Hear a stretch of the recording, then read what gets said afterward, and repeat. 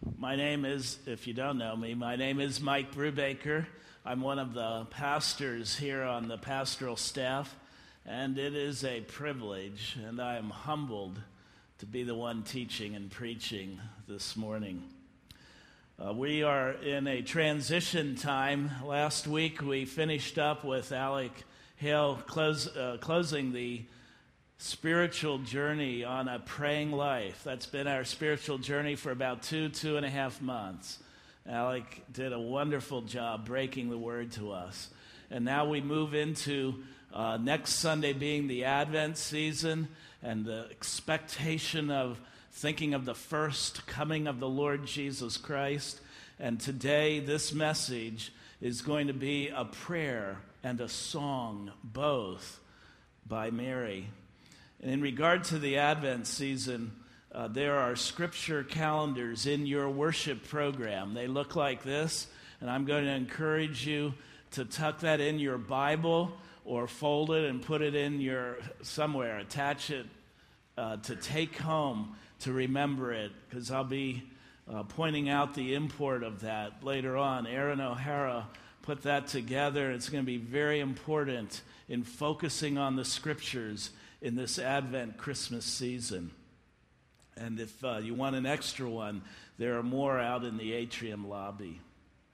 We're going to be looking at Mary, the mother of Jesus. God intends for us to surrender to him just like she did. And he brings about wonderful results, wonderful consequences in our hearts and lives when we surrender to him. This is a great thing to follow up on after Thanksgiving Day a few days ago, because we were focusing in on thanks and praising God. And today we look at magnification and rejoicing. And those are two very significant things in the continuation of Thanksgiving.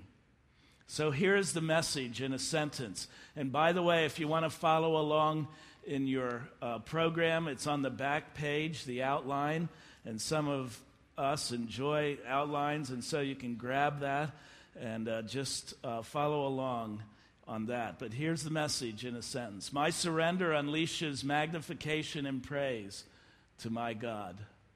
My surrender, assumed to God, my surrender releases magnification and praise to my God. Now, I'm asking now Andrea Torres to come up here and read the scripture. And there she is. She's a first-year student at Hagerstown Community College. And this passage she's reading is about Mary, the mother of Jesus. So pretend that Andrea is Mary and just hear it through this young lady. You may handhold it. Thank you. Here, I'll get it. Yep, there you go. Connected. Okay, thank you. I will be reading Luke 1, verse 38 first, and then 46 through 55. I am the Lord's servant, Mary answered. May it be to me as you have said. Then the angel left her. And Mary said, my soul glorifies the Lord, and my spirit rejoices in God my Savior, for he has been mindful of the humble state of his servant. From now on, all generations will call me blessed. For the Mighty One has done great things for me. Holy is his name. His mercy extends to those who fear him, from generation to generation. He has performed mighty deeds with his arm. He has scattered those who are proud in their inmost thoughts. He has brought down rulers from their thrones, but has lifted up the humble.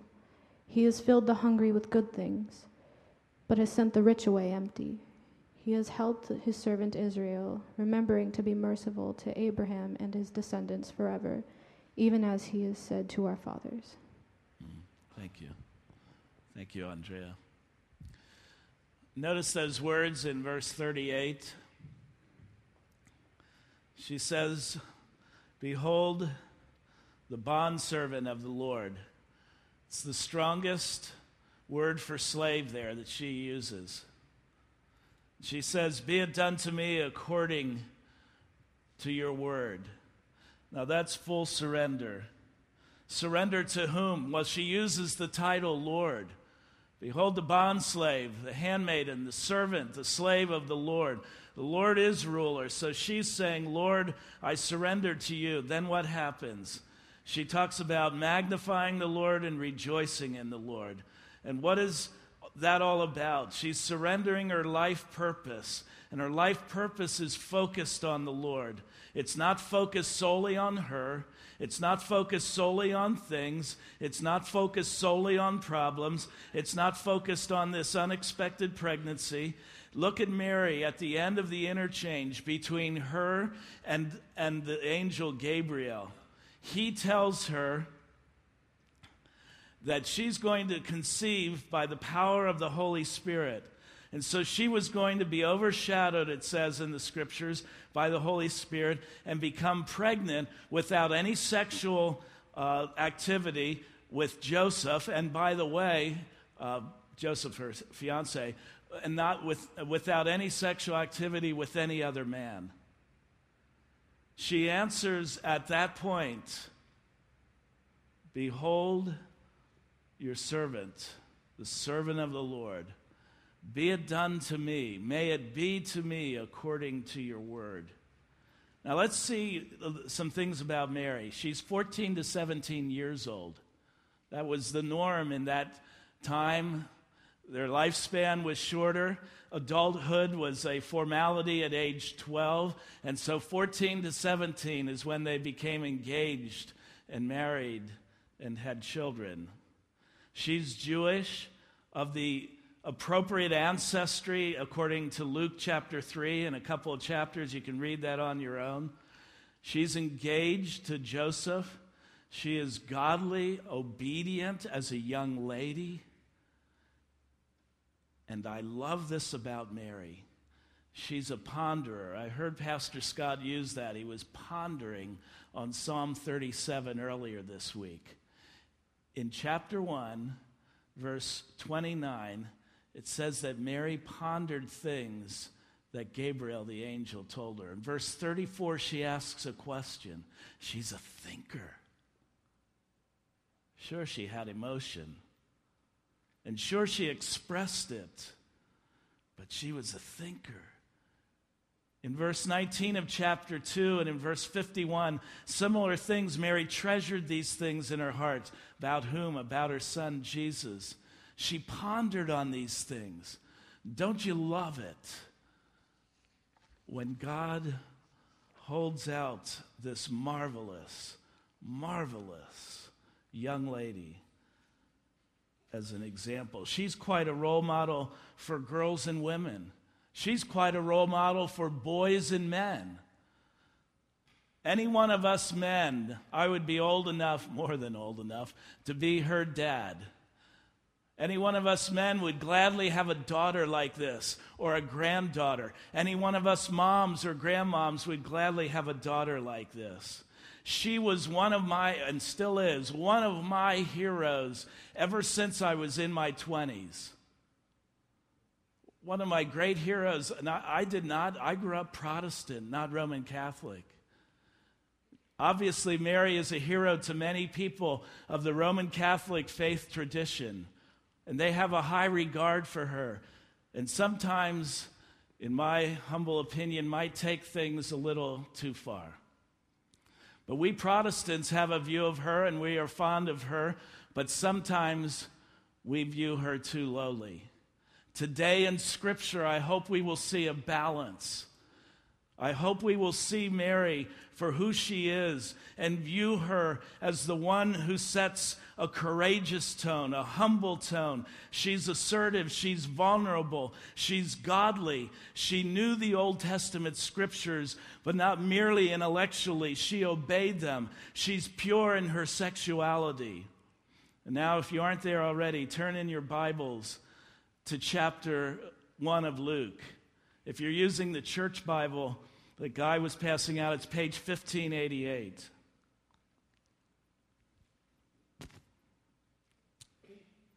The surrender of Mary in verse 38 is her reputation, because surely some did not think she was a virgin When that message spread, I'm guessing some thought, right, you were impregnated by the Holy Spirit. Right.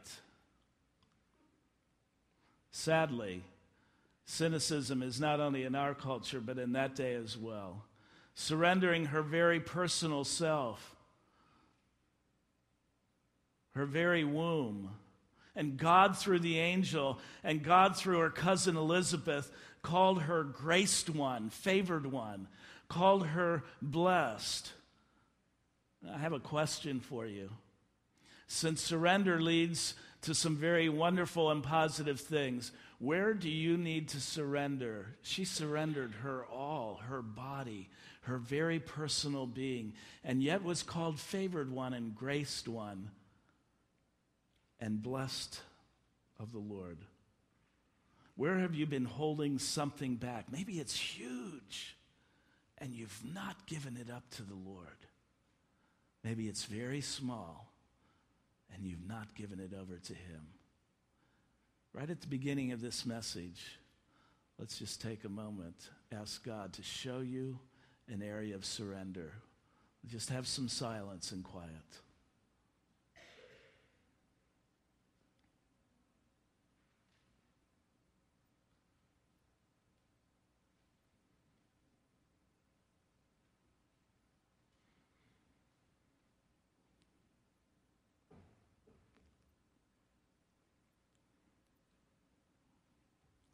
Amen. So here we go. Mary sings a song, she prays a prayer, and she preaches a message, all in 10 verses. Her first stanza is this: my soul magnifies the Lord. The word for soul is from the word we get, psyche, psyche. It's my very inner being, my emotions, my mind, my will, my everything. And my soul, my psyche, the core of me is focused on the ruler. My soul magnifies the Lord. He's the ruler of the universe, and He desires to be the ruler of our lives. And what's that area that He's been nudging you to give up your rulership? And then Mary says, my soul magnifies the Lord. The word is a compound word in the original language, and whenever a compound word is used, it's used for emphasis and strength and power. And what he's saying is, my soul makes great, mega. It's the word we get mega from. So my soul makes mega the Lord. Now think about it. The Lord is large, He's great, He is all-powerful, all-righteous, all-present, and all-knowing, and all-holy, and a whole lot more. And so He can't be made any bigger than He is, but too often in the lives of us human beings, our problems, our things, our people, our circumstances, our relationship appear to make Him small. And God does not desire that. He desires for us to make Him mega. Mary is saying, my soul magnifies, it makes the Lord mega. My soul declares great things about Him. By testifying of great things He did, she says it, she declares it, she is telling of it. And so how does she, Mary, magnify the Lord? First of all, she tells how He's done great things. Notice in this song, she says He's done great things for her. That's verses 46 to 49. Listen. She calls Him her Savior. He remembered her status, and He also has His mercy go from generation to generation. That's all of the great things for her. She declares the great things He's done for us. That includes down through the centuries. Mercy upon all generations, does strong things with His mighty arm, and turns cultural things right side up or upside down. Look at the verses that just want to point this out quickly. Too often we're used to the proud winning. And here He says in verse 51, He scattered those who are proud in the thoughts of their hearts. Too often we and they back in those times were used to rulers that were cruel and wicked and just doing what they wanted. And here it says in verse 52, he pulled down the rulers from their thrones and exalted those who were humble. Just the opposite of cultural trends then and now. Verse 53, he's filled the hungry, both physical and spiritual, with good things, and he sent away the rich empty-handed. And too often we are used to seeing the rich have everything to feed their wants and their needs, and the poor have nothing. God turns things upside down or right side up. And the great things that he's done for Israel are talked about in verses 54 and 49. He helped Israel, and he remembered his promises to Abraham and all of the patriarchs, Abraham, Isaac, Jacob, and so forth, and all of his descendants. Now, in this passage, or in this song or prayer, Mary uses about 12 to 15 Old Testament scriptures.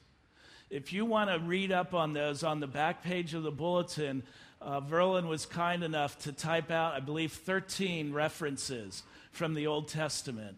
Those 13 are referenced in her song, and possibly a few more that I missed. And so, what do we learn? We learn that Mary had parents who discipled her well. She not only had Scripture up in her head, but she lived it out in her words and in her attitude and in her obedience. That's why I'm so thankful for this Advent sheet. It makes me want to do this. Our daughters are out on their own, Amy and Charlene, both married. But now I want to review these scriptures and see how I can sort of act it out with Natalie, our 2.5-year-old granddaughter. And what are you doing, parents? How are you doing, parents and grandparents? You say, I don't have kids or grandkids. How are you doing with someone who looks up to you in your sphere of influence? Because everyone has that. Everyone has a younger person who looks at us, a neighbor child, someone in your somewhere is watching you, or a teenager. And we have kids and adults here who do not have Christian parents and who need someone to mentor and disciple them. And I exhort you to be like Mary's parents and be faithful to the scriptures in sharing it, in discipling and mentoring your children as they did Mary. You say, I don't know how to do that. Please see Aaron O'Hara or me or one of the other pastors, and we will gladly give you resources and help train you in that. This is huge. Mary magnified the Lord by telling the great things that he had done, and it was very focused on the Word of God. The next way she made great the Lord was to declare his name holy. She magnified the Lord simply by saying, his name is holy, verse 49. The word for holy means set apart, totally different. God is totally pure, all righteous, is not touched or tainted by sin. He is perfect. He is totally other. He is high, transcendent, magnificent, without sin and blemish. And when it talks about his name, that means his very character, his qualities, his person, his entire being is holy. And throughout Old Testament, Isaiah 6, New Testament, the book of Revelation, angels and people are declaring, holy, holy, holy is the Lord. Mary declares it, and we are to declare it. And the third way that Mary magnifies, makes greater, makes mega the Lord, is by declaring his mercy. Look at verse 50. And his mercy is upon generation after generation toward those who fear him. So it's people who respect him.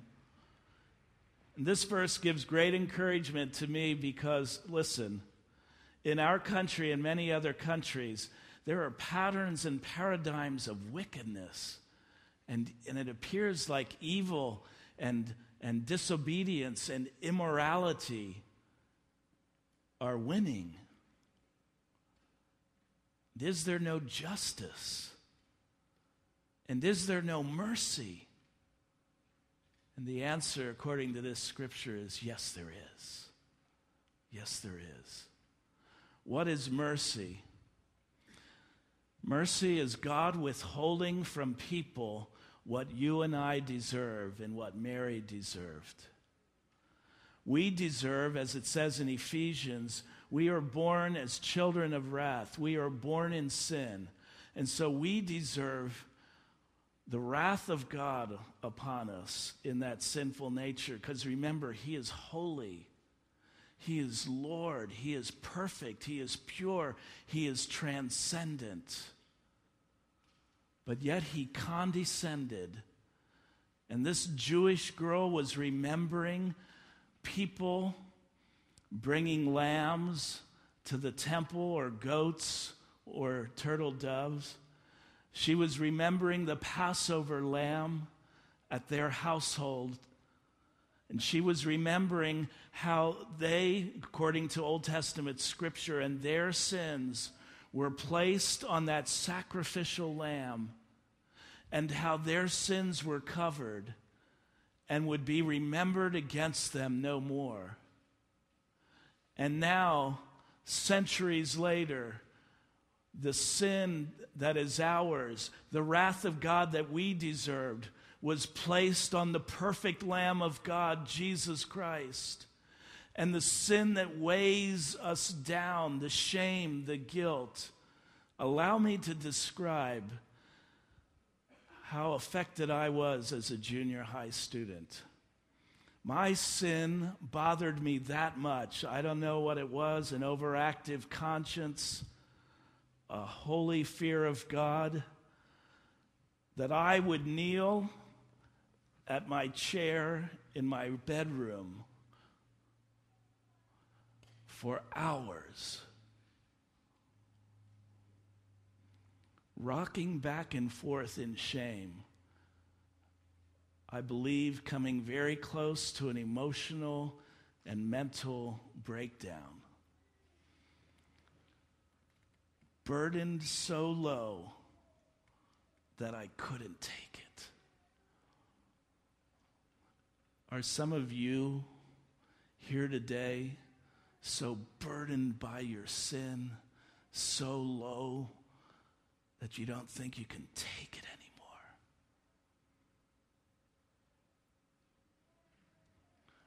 And then I was taught by some wonderful teachers that all of my sin and my shame and my guilt was put upon Jesus Christ on the cross. And the righteousness and the gift of grace and the gift of healing, of forgiveness, the gift of release of shame and bondage was placed on me in a cloak, though invisible, a coat of righteousness. And Jesus' perfection and His holiness, at the moment I believed in Christ as Savior, was invisibly put around me. And I sang in a fresh way, my sin, oh, the bliss of this glorious thought, my sin not in part, but the whole is nailed to the cross, and I bear it no more. Praise the Lord, O my soul. And there was a freeing up and a freedom in my college years that I have never forgotten. And you and I, that's the mercy that goes from generation to generation. Instead of getting the wrath that I and you deserve and that Mary deserved, we get His holiness, His righteousness, His cleansing, His forgiveness, His purity, His wonder, His grace, and it's clothing us, and it gives us hope for this generation and the generation to come and the next one and the next one. And that is where our hope and our strength lies. Glory be to the Lord God. And that's what Mary did to make him great. She declared the great things he had done, holy is his name, and that mercy goes from generation to generation. But one more stanza that she sang, or one more thought that she prayed, and that is, my spirit rejoices in God, my Savior. Her inner being, the word for rejoices is exalts, lifts up, makes glad, praises. My spirit lifts up, rejoices, makes glad in God my Savior. Now listen, there are some faith traditions that say that Mary was without sin, that she was holy from the beginning and ongoing without sin. I believe in a few simple but profound words here. In verse number 47, she is saying, I'm a sinner, and God is my Savior, and my spirit has rejoiced in God my Savior. She is forgiven. She learned from the Old Testament in Isaiah chapter 53 that suffering servant was Jesus, was the Messiah, and she was carrying this Jesus. Do you remember the name Jesus? You will call his name Jesus, for he will save his people from their sins. Yeshua, Jesus, Joshua, all three names the same, means Jehovah saves. He is Lord, and he saves. And I have a question for you. Not only is he the saving one for Mary, and not only is he the saving one for me when I was age 11, but he is your saving one. Are you trusting in Christ alone for your forgiveness of sins and no one else? Or are you still depending on, like I was doing from ages 12, 13, 14, if I pray well enough or good enough, I might earn his favor. If I do enough good things, I might gain his attention. No. My spirit exalts, rejoices in God, my Savior. She declares that or demonstrates it in two ways. That God remembers his servants, that's why her spirit is rejoicing. If some of us here are here today wrestling with, I'm not sure I can give up that little thing or great thing, God remembers you, dear friend. Put your name in there. I need to hear this because I can still have a very imbalanced view of myself. I'll be so arrogant and doggone proud in certain areas that God wants to cleanse me of and sort of swab that out. But then in other areas, I will have too low a view of myself. In Romans chapter 12, verse 3 says he's given us the faith to have just the right view, not too high, not too low. He remembers his servant, Mary. He remembers his servant, Michael. Put your name in there. He remembers his servant. And think your name right now. Not only that, Mary rejoiced in God, her Savior, and declared that God, as Savior, remembered her humble state. You might or might not know that Mary came from a very poor family. We can surmise that or infer that because when they took Jesus to the temple to have the sacrifice of purification, they brought birds rather than animals. And in the Old Testament, it's taught that birds were allowed for poor households when they couldn't afford animals. So Mary, and probably Joseph as well, were poor. He remembers our humble state. You might come here and you're very poor today. You might come here and you're very rich today. But God calls both of those, actually, in certain ways, he calls the rich low and the poor high, and he reverses things. He remembered Israel's status as a servant nation, and he remembers our humble state. In a sentence again, my surrender releases magnification and praise to my God. I'd like us to just take some time to see where we need to surrender. As a lady, Mary surrendered her reputation, her family honor, her womb.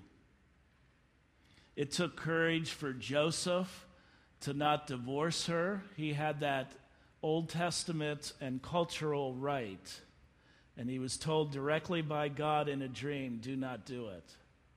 And so Joseph, it took courage for him, it took courage for Mary.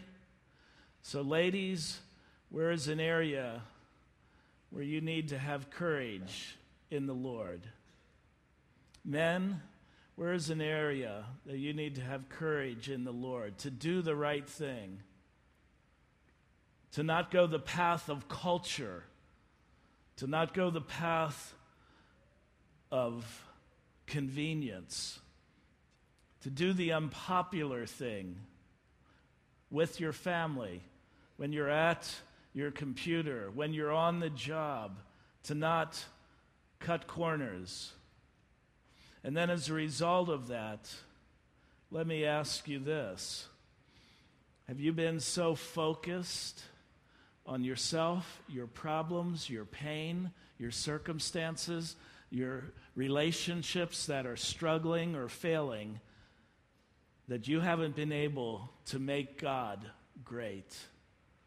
You've been doing everything else, making things or people or problems look great, maybe even making yourself look great, and forgetting who the great one is. And then secondly, have you been whining more than exalting and praising and rejoicing? Before we close in prayer with a magnificent song, a song that has sort of been for the last few weeks going over and over in my mind, I exalt thee, O Lord. But to get there, God would have us surrender.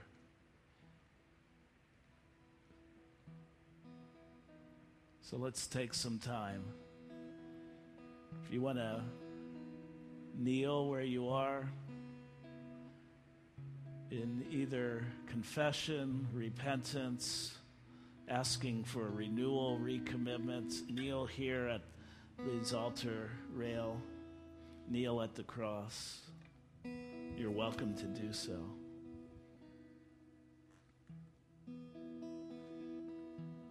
Lord, you're hearing our quiet prayers right now. You've heard my confessions and repentance of pride.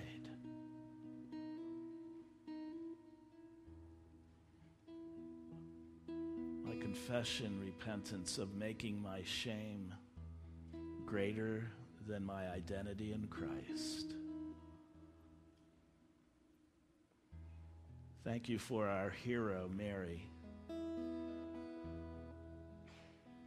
and what she did to make you great, and what she said to lift you high and to praise. Give us